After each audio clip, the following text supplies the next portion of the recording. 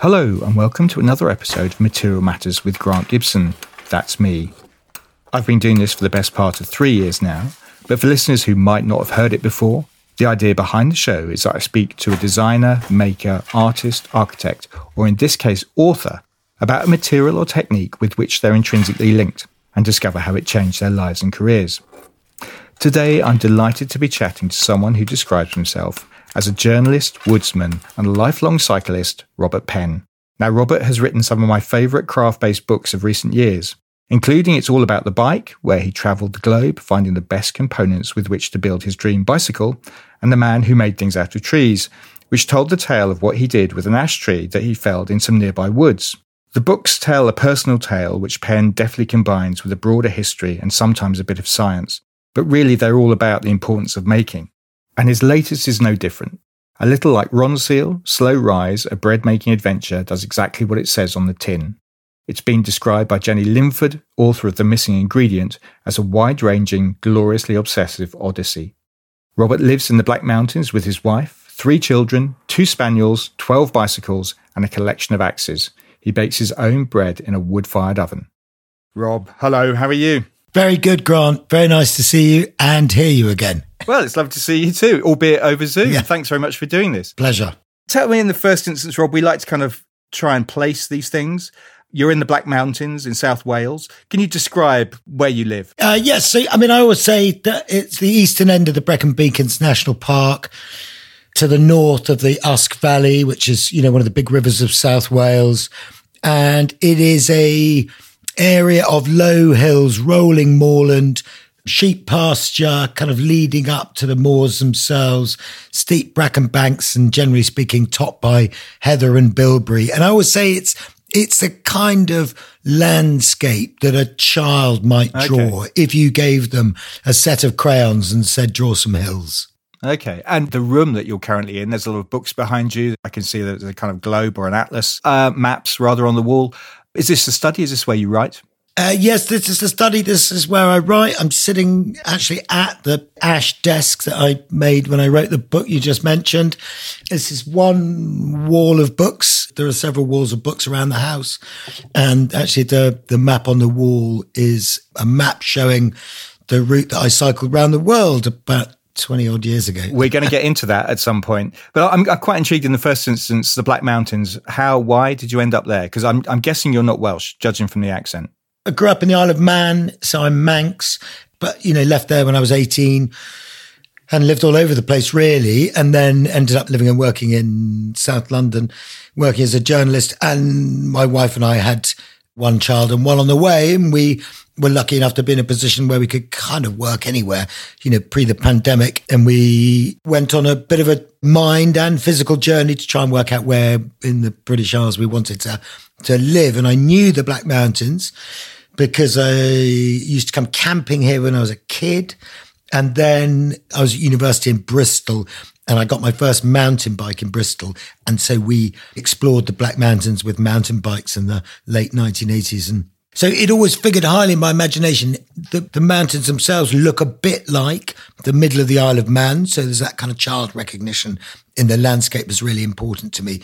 And then the other significant thing was living inside a national park, because I was particularly interested in living in a place where the integrity of the landscape was likely to remain intact for the whole of the rest of my life. And actually, I now think it's going to be heavily disrupted, and we can talk about that if you want. But that was kind of one of the reasons that drew us here in the first place. Can we talk about the new book, Rob? Slow Rise, a bread-making adventure. Now, when I saw this, I presumed it was a reaction to the pandemic.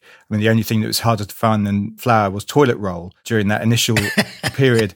But this must have been in gestation longer than that. So where did the interest in baking come from, and why write a book about it? Yes, it predates the pandemic by several years. My book cycle is appallingly slow. This is not a recommendation to any young writer, but it basically takes me about 5 years. Right. From kind of conception of the idea and doing the research and then writing the book and then going through the publishing process takes about 5 years, which is ridiculous, really. So yes, I was working on this one 6 years ago from now. So, ideas come incredibly slowly to me, which isn't very helpful, if you're writing narrative nonfiction. But the bit that interests me about writing nonfiction is it kind of gives you access to retell stories about quotidian things and really, I suppose, illuminate those quotidian things. So the two books that you referenced before, so you've got The Bicycle, The Ash Tree. You know, who doesn't drive down a country lane and ignore all the ash that are growing in the hedgerows and in the forest beyond? And then kind of bread. So if there is a continuity in themes, it is about illuminating things which we regard as everyday when actually they have immense value to us as human beings and bring great fulfillment to us as human beings. And so I'd always sort of thought about trying to write a book about food, but really I kind of focused in on bread because of my backstory in relation to wheat. So I stopped eating bread 10 years ago now, maybe a bit more, maybe like 12 years ago now, because I came to understand that it was making me ill, quite a common problem.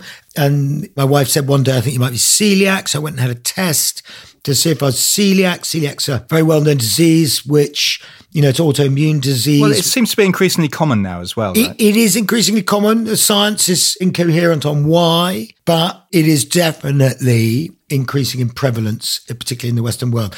And there is much speculation about why that is, but it's probably something to do with either how we grow wheat, the circumstances in which we grow wheat, or how we process the bread itself. So I realized I wasn't celiac. It's a very simple test. You know, your GP can do it. Realized I wasn't celiac, and then a very simple blood test, and then read more about modern bread and decided to stop eating it and got better very quickly. Can I jump in here a second, Rob? Because I'm quite intrigued because you talk about this pathway you've had through bread in the book where your mother, who was a very good cook, but she gave you, as you describe it, industrially made bread. You quote Mother's Pride, Yeah. Son Blessed. I think we all ate that as children. Yeah. And you ate bread through school, university and working life. And then there seems to be a moment where you went cycling around the world for 3 years and you developed this profound interest in bread, or you tasted lots of different bread. So what happened there? What happened there was that you get on a bike and you ride a reasonable distance across the majority of countries in the world. The bread changes on a daily basis. That's how rich bread culture is. You know, you cycle across, I don't know, Turkey's a good example, Iran, Pakistan's another good example, all sorts of places. The bread literally changes each day. You know, you ride 100 miles, you're in a different, let's say, county or province, and they culturally favour a slightly different method of baking bread. And, you know, having come from that world of Mother's Pride and Son Blessed, you know, I had no idea that bread culture was rich. You know, you go to Germany, Romania, Hungary, the bread changes. And then you were back in London and you're eating all these different types of bread. Yeah. But it's when you moved, almost ironically, into the middle of the countryside that you went back to eating your Mother's Pride, your Son Blessed, Exactly. etc. So when I got back from cycling around the world and lived in London for several years, I lived in Brixton, where the bread was actually, generally speaking, very good. You know, there was a sourdough bakery, one of, I think, London's first ever sourdough bakery down the road. There were a couple of makers of really healthy whole grain bread in southeast England, which you could buy in our local health food shop, and then moved to the provinces, moved to the Black Mountains, and literally no good bread. No one sold it. No supermarket. This is 18, 19 years ago now. Nobody sold it. There was no provincial, no micro bakeries, no sourdough, no artisan bakeries, nothing. So yes, went back to eating medium sliced white. And eventually that caught up with me, got ill, realised I could stop eating bread, got better. And then eventually, you know, it did arrive. Someone bought a sourdough culture called Bernard to our house and said, here you go. I'm not a baker, so you're going to have to hold my hand through some of this conversation. Okay. Sourdough starter. Well, first of all, let's go right back. What is a sourdough starter? So a sourdough starter is a mixture of flour and water, which is already going through the fermentation process. So that means that's an ethanol fermentation process which is taking place, which releases carbon dioxide, which gets trapped in the matrix of the sourdough culture, which allows it to expand. So that's why it increases in volume. And it's got active yeast and lots of active enzymes in it. So you use that to kick off the fermentation process when you make a loaf. So you mix flour and water and salt together. Okay, and yours was called Bernard. Yes. So that wasn't my name. That was the name it came with. Yeah. Oh, I see. Okay. Yeah. Okay. Someone bought Bernard to our house. And I've done this with, I don't know, dozens and dozens of people now. I've split my sourdough starter and given half of it to somebody else. So you begin baking. Yeah. Are you immediately eating the stuff that you're baking, or are you staying off it yourself? So first of all, I had obviously no interest in it. I was still eating a lot of oat cakes at this point, which is basically, you know, all you eat when you take bread out of your diet. And you know, you get fairly sick of oat cakes quite quickly. But anyway, someone brought the sourdough culture Bernard to our house. My wife learned to make sourdough bread. She taught me. I started making it, but still not eating it. And then eventually, you know, I mean, you weaken, you know, the smell itself. Can you remember the moment where you could no longer resist and you thought, I'm going to try this? No, without question. I mean, the smell, it's knee-bucklingly good. And, you know, we live in a small farmhouse and literally the smell coming out of the Raven just fills the house. And, you know, it's a blissfully sweet smell, evocative of all sorts of things. It's the smell which, you know, supermarkets pump into their food stalls, and it's the smell which estate agents put into houses when they're trying to sell them. You know, it's a really powerful smell. And eventually I just couldn't take it any longer. So I started eating it, and also done a lot more reading by this point about the extraordinary plethora of small to important illnesses that circle around bad bread and modern bread, industrial bread, whatever you want to call it. And I had concluded by this point that for me, it was about fermentation time. So most modern bread is made using a process called the Chorleywood bread process, and fermentation time takes about 30 minutes, let's say. You know, it differs, but let's say it's about 30 minutes. You know, the sourdough that we make ferments for 20 hours. And so for me, it was significantly about the fermentation process. So I started eating the bread and loved it and didn't get ill. And then building your own oven. And when did that happen? Well, yeah. So then I got slightly obsessed and, you know, well, I suppose at that point I thought, goodness gracious me, you know, you're fishing around and looking here and there and everywhere for ideas for a new book. And actually, sometimes they're in your hands. Yeah, I was going to ask you about that because I'm interested when you develop a fascination, and you seem to me, reading your books, and we've met, but we don't know each other very well at all. But reading your books, you seem like a bit of an all or nothing type of person. I think you mentioned in the book that you have OCD tendencies. I mean, is there a point where you think to yourself, you're doing whatever you're doing? Is there a point where you think to yourself, there's a book in this, or does that come much later? I think it does come later. So I need to reassure myself that, you know, it's a fairly traumatic process writing books. For me, at any rate, it sort of bleeds me. I hate it. I mean, I wrote one book and promised myself I'd never do it again. It's a dreadful book, but it's dreadful. I'm sure it's not. But I mean, each time I write one, I promise myself I won't do another one. Yeah. But, you know, you forget and you come back. Actually, I don't even know if you do forget, but you just come back. So I think for me, it has to offer, you know, the book writing process has to offer several things, you know. So there's the access to market, which is great. You know, you're trying to sell a few books. You might make a few quid. Non-fiction writing, generally speaking, doesn't make anybody a living, but it's a part of the way I make a living, and that's fine. For me, one of the other things that it has to offer is an entire lifetime's worth of interest. And, you know, I started to read about bread, the history of it, you know, the function of it as a symbol in religion, its place in culture. And that eventually leads me down the path to go, okay, I can write a book about this. Yeah, that's really interesting because, I mean, I guess one of the questions I was keen to ask is that one of the things you point out early in the book is quite how important bread has been to us, as you've just alluded. And you write, the history of human civilization has been crowded into a few thousand years. Bread has been a constant over this period. Long before money, bread was wealth, and the control of bread meant political power. Can we unpick that?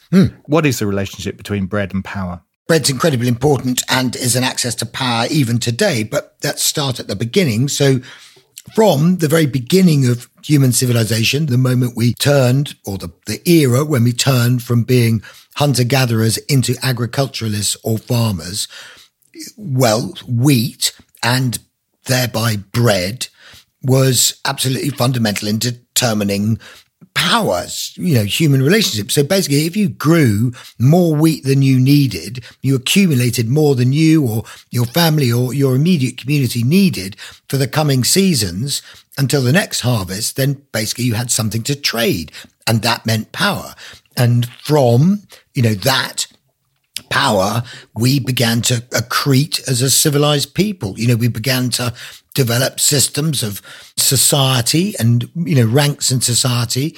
Everything kind of came from it. And this is, of course, before money actually even existed, you could trade wheat. And one of the really, really important things about wheat, and something that's kind of neglected in the way we think about it today because we've become so far removed from it, is that a wheat seed has an incredible life because it's contained, the germ of the seed is contained in this amazing bran coating.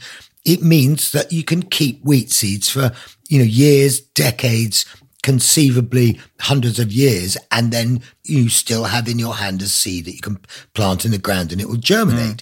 So it's an amazing resource to have in your cupboard, yard, barn, whatever. And that kind of goes all the way through to today. So I visited Egypt for the purpose of the book. Bread there is still an incredibly important subject. You were warned, if you got stopped by the police, not to mention that you were researching a book on bread. It's that important in Egypt. Yes, can you imagine that? Can we explain why that is? Well, because it's still a politically sensitive subject, bread, and the supply of it. And bread is state subsidized in Egypt for a minority, but still a substantial part of the population. That means access to it is afforded by the state. And when the price of wheat moves on international markets, ironically, Egypt, having been one of the great bread baskets of ancient civilizations, now doesn't grow enough wheat to provide bread for its own population. So it has to import and is exposed to fluctuation in global wheat prices. And when the price moves north, then that means that people in Egypt go hungry because the government can't afford to subsidize the bread for them. And that leads to uprisings. So the Arab Spring, bread was not a fundamental driver.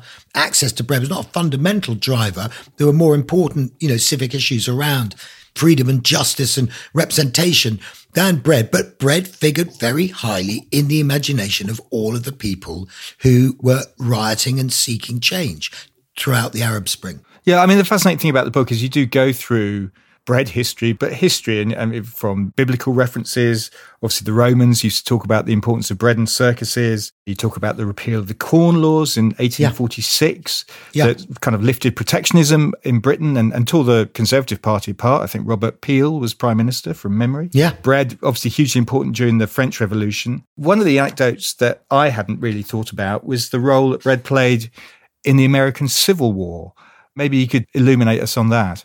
The American Civil War, one of the nastiest and dirtiest wars in human history. Well, of the first industrial war, really. Exactly, I think very safe to say. Yeah. And one of the significant determining factors in it was that the North had wheat, had bread, and the South had cotton. And you can try, but it's really difficult making bread out of cotton. And in fact, you can't eat it in any way. So that was undoubtedly a hugely important factor in terms of simply feeding your soldiers, but also for morale and also for money. So the North was able to export wheat at the time of the Civil War to Europe. That's how plentiful the produce coming off the Great Plains was. Oh, it's fascinating. We kind of talked about the historical thing. I'm quite keen to bring it back to the personal element of the story as well, because the fascinating thing about you and the way you make your bread is that it's not just about the baking, but you rent an acre of field from a neighbouring farmer and sow your own wheat. What did your family make of all that, I wonder? Well, yeah, I mean, they thought it was a pretty strange undertaking, but they're quite used to me now. So they kind of quietly engaged in it, I suppose. They sort of roughly get it. I mean, when I speak to them about the emotional and psychological benefits of baking bread, their eyes obviously glaze over, they're teenagers. They're teenagers, right? Yeah.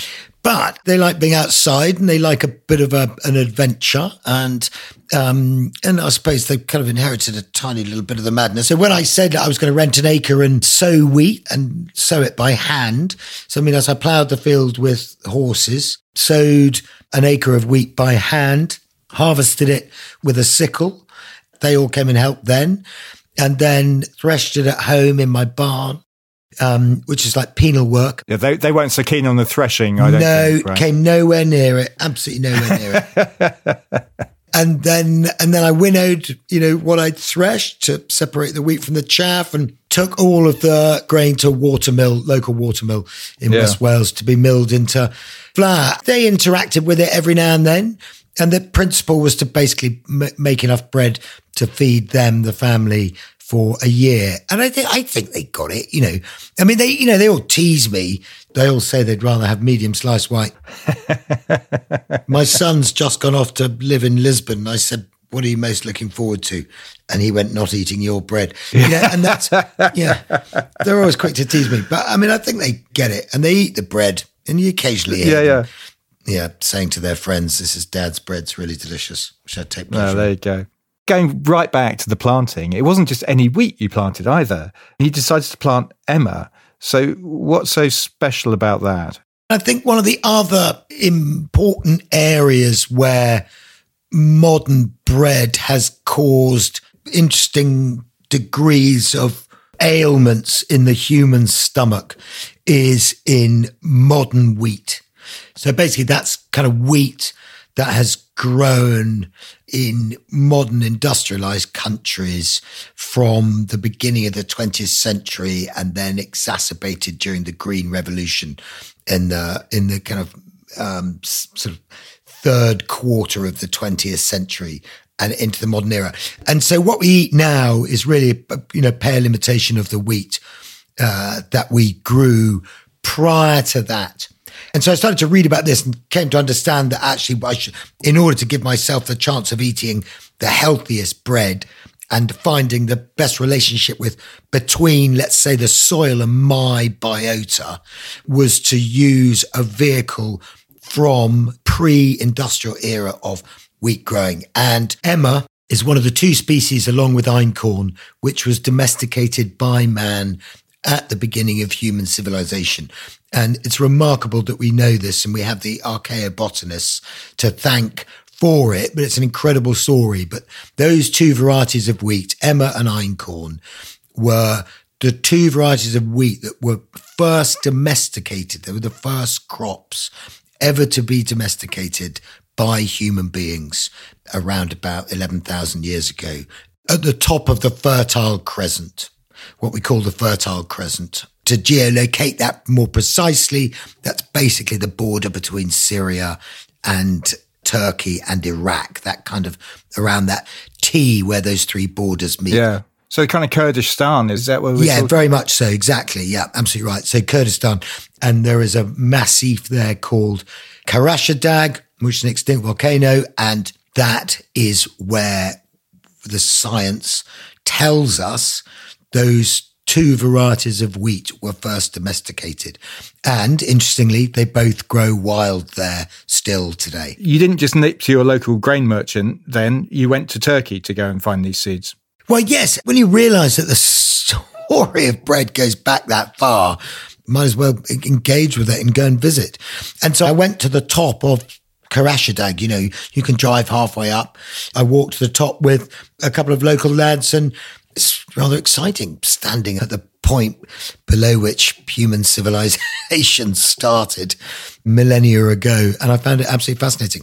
There was a kind of point to all of these journeys, so I went to Turkey, and I went to Egypt and Jerusalem and the Great Plains of the USA. So I was trying to find a point to each of them. And the point to going to Turkey was that the modern era of agriculture has only just begun to be introduced in that part of Kurdistan. I knew that there would be people there who knew exactly how to broadcast wheat by hand. And I was right. And I went there to learn how to broadcast wheat by hand, which is actually more of an art form than you think it might be. Well, no, you describe it in vivid detail in the book. And you also grew, and I'm going to see how I pronounce this correctly, hen gumro. Yes, very good. Thank you. Which is a well-known landrace wheat in Wales. What is a landrace wheat and why is that important, Rob? So it's incredibly important. You have landrace populations in all sorts of different types of plant, not just wheat. Basically, from the beginning of human civilization until the modern era of farming, so round about turn of the 20th century, a little bit before in some parts of Britain, a little bit after in other parts of Britain, farmers seed saved every year in order to sow the next harvest. So before you took your cut, before you harvested, you walked through the field and you gathered the largest, plumpest, best seed heads on the wheat. And that is what you would use to sow for the harvest next year. And thereby, a field of wheat basically progressed in terms of adapting towards its immediate microclimate, so including the soil and the weather. So a field of wheat wouldn't have one single species in it. That's why it's called a population. It might have 100, 150, 200 incrementally different varieties of wheat in that field.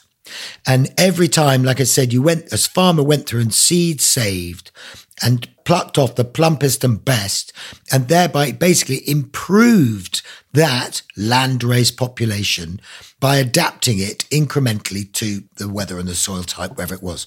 And what that meant was that you could, in 1850, walk across Britain and eat a different loaf made with a different variety of wheat almost every day. They're as regional and as exotic in their names, these landrace populations, as apple types. So I grew Hen Gymra, but, there's Orange Devon Blue Rough Chaff, Kent Old Hoary, Montgomery Red, April Bearded, Blue Cone Rivet. I mean, they go on and, every kind of region would have had a landrace population that was adapted to the weather and the soil type where it was grown.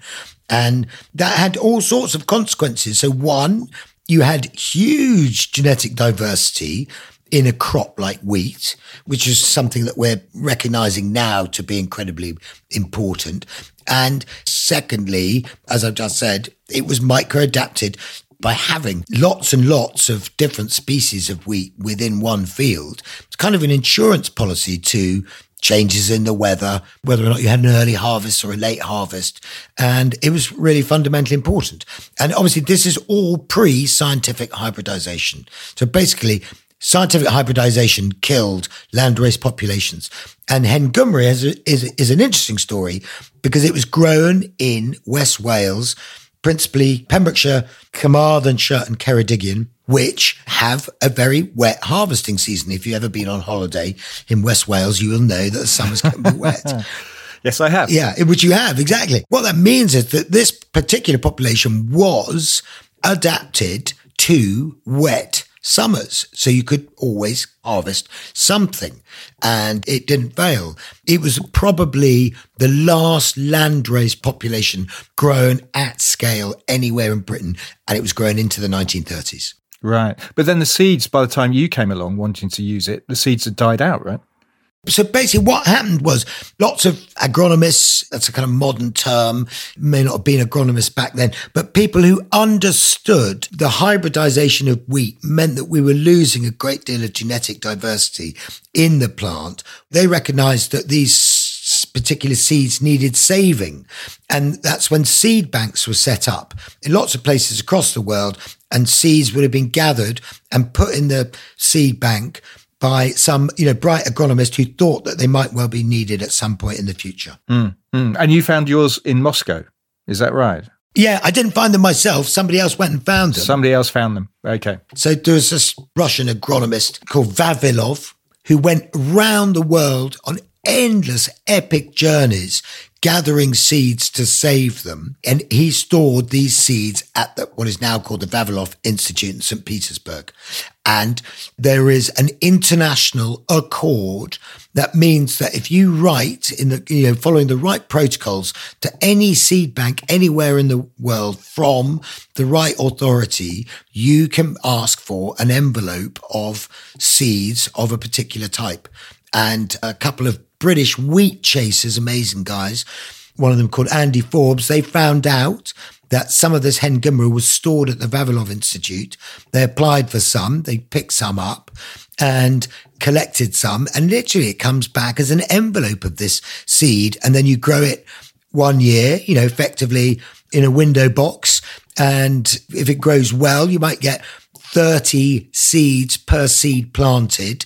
So it grows, and then you plant it out in a small patch or an allotment, grows again, and then eventually you get to kind of field size volume. So I grew some of that. Right. So you've got your seeds. We've established that you used a horse and plough to sow in the traditional way. And then, rather intriguingly, you poured cider into the furrows after they'd been sown. Why did you do that? Yeah, I mean, seems like a waste of good cider to my mind. It does seem like a waste of good cider. Once you start reading about pre-modern farming, pre-scientific hybridization, you come to understand that human beings had to somehow control the elements that prevailed over their existence. So going back to a time when the harvest failed, people died of starvation here in the United Kingdom. It was common enough. And the horror of that meant that you basically induced whatever gods you believed in to deliver you a good harvest. So pouring a libation onto a field of wheat, would have been common practice, blessing it in some way. I don't know if you're going to mention it, but I started playing music to my wheat. Well, yes, I was going to mention that, Rob. You won't be surprised to hear that my kids were pretty skeptical about playing Mozart and Bach and the Ramones to my wheat. But it kind of makes sense when you begin to countenance the idea of a crop failure and starvation within your community. I wrote a note in the book as I was reading it that said he should have played Harvest for the World by the Isley Brothers. Oh my God, yeah, no, you're absolutely right. Yeah. There's a great track. You wrote that planting wheat remains a horticultural act of faith. I mean, you had appalling weather almost as soon as you finished planting the crop. The autumn that I planted, there were floods. And I mean, really catastrophic floods, flooded hundreds of homes in Crickhowell, which is one of our local towns. The River Usk burst its banks in most dramatic fashion. And recently planted crops like wheat, they didn't really like that very much. So if they sit in standing water, basically that kills the plant. Then, Storm Desmond came. The field was covered in snow for weeks. I mean, almost everything that could go wrong did go wrong, which was interesting. Obviously what I was doing, I could go to Tesco's and buy a loaf of medium sliced white for 55p whenever I want. So my life, the life of my family, wasn't in the hands of the gods. But if it had been, we would have been in significant trouble. The other thing is, as well as talking about the way that you decided to make your bread, you also look at the industrialization of agriculture. You look at how we gained in yields and efficiency, but also what we lost really along the way. You decided to go to South Dakota, meet a platoon, I guess, of men is the best way of describing it, who travel the Great Plains, harvesting crops. What were your conclusions from that trip? The biggest takeaway, which comes to you gently, it doesn't really sort of whack you in the face. It comes to you after you've been up and down the Great Plains for a few days. There is no nature left there. It's in our consciousness here in Britain now that you drive for a day up the M6 and you don't get any insects on your windscreen anymore. Well, that couldn't be more true anywhere in the world than in the Great Plains. There is nothing. You get out of the car, there's no trees, it's kind of barren, and there's no birds, there's no insects, there's nothing in the soil. You put a spade in the soil and turn it over. There's nothing living anywhere. It's extraordinary. It's genuinely alarming, and it creeps up on you. It doesn't hit you square between the eyes. It creeps up on you over successive days. The other takeaway is that it's an absolute disaster of farming, and it just doesn't need to be like that, I don't think. So if you don't, the world's awakening to this now, protect the soil, we basically won't be able to grow crops quite soon, really. And that is beginning to dawn on farmers on the Great Plains now, that they have basically bled the earth of everything it's got. And they've been incredible years. It was an agricultural revolution in America, which fundamentally powered the development of the American economy and powered it into being one of the world's leading nations.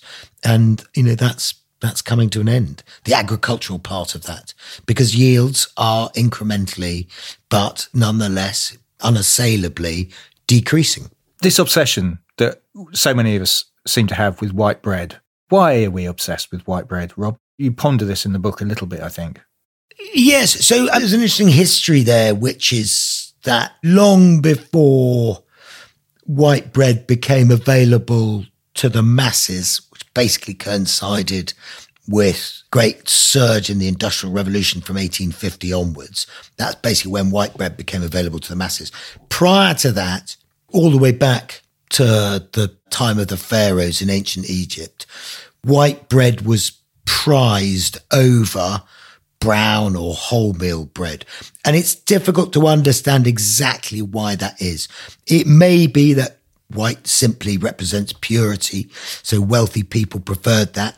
It may be that because the process to produce white bread was far more time consuming and thereby white bread was more expensive, wealthy people simply preferred to eat white bread.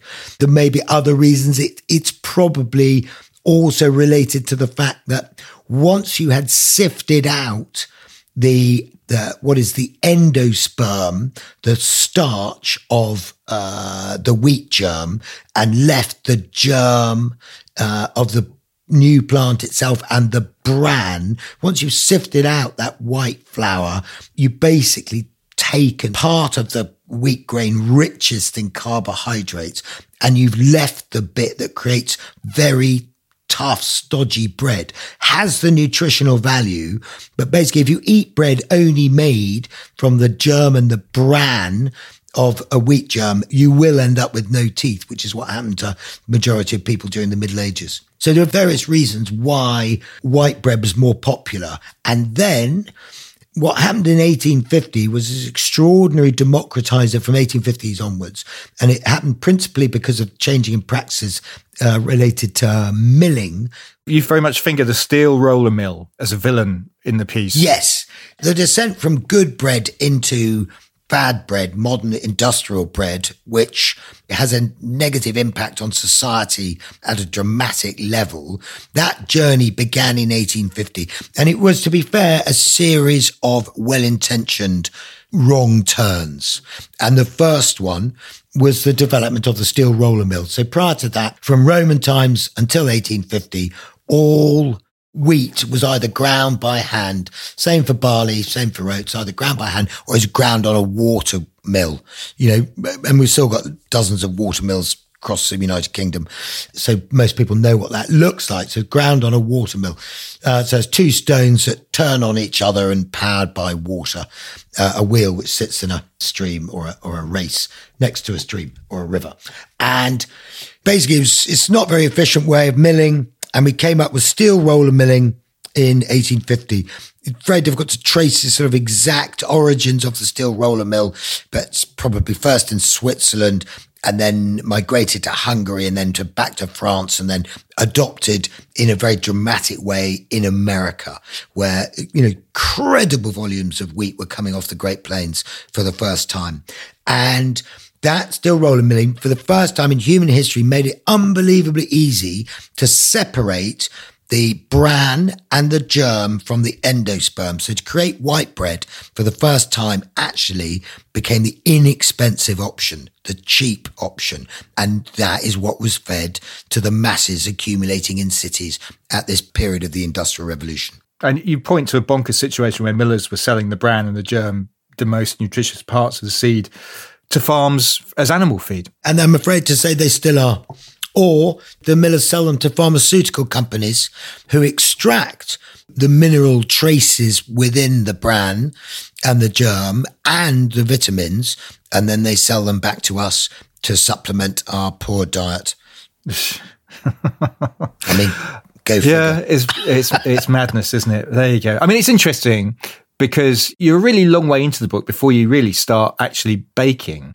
Do you wonder why baking has become so popular over the past decade? Obviously, one can finger the Great British Bake Off, which started in 2010. I'm sure that's played a role. But is there more to it than that? Yeah, I think there is, a phrase which has been heavily bastardized through various means recently, but it's about taking back control.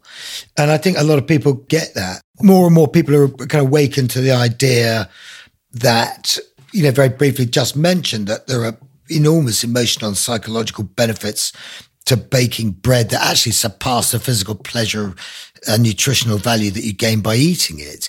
And I think that was probably thrown into greater relief by the pandemic than at any time recently. I think it's also more and more recognition of the fact that modern industrial bread is bad for us. So I think those are really important points. And I think, for me, baking bread at home is an act of protest, an act of protest against a food system that seeks complete control of what we eat. And in baking your own bread, you're protesting against that food system. And I think that's an incredibly important point. We just shouldn't wander too far from that. Wendell Berry famously said, eating is an agricultural act. Baking your own bread is a recognition of that statement. It also fits in with this interest in craft that you've developed over the past however many years, 15 years or so, I guess. I mentioned it's all about the bike and the man who made things out of trees. Was it always your intention to write a trilogy? Did this just happen?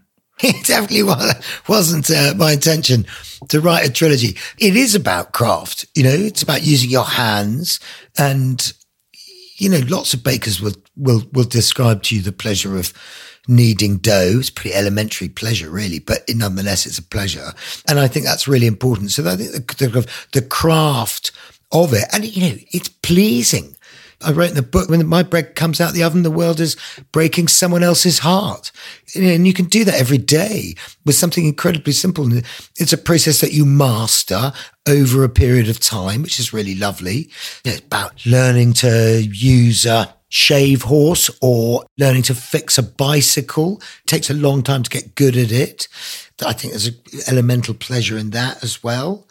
Bringing that craftsmanship home is about limiting one's exposure to the bewildering forces of the global economy by bringing the provenance of things close to home.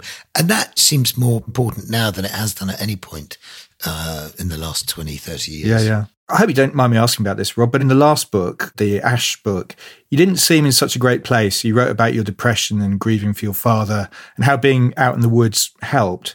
There's less of that in this book. You write about your family, as we've talked about, and much more of a kind of, they're more comedic foils in many ways. Your kids refusing to help with the various elements of the task. Are you in a better place now?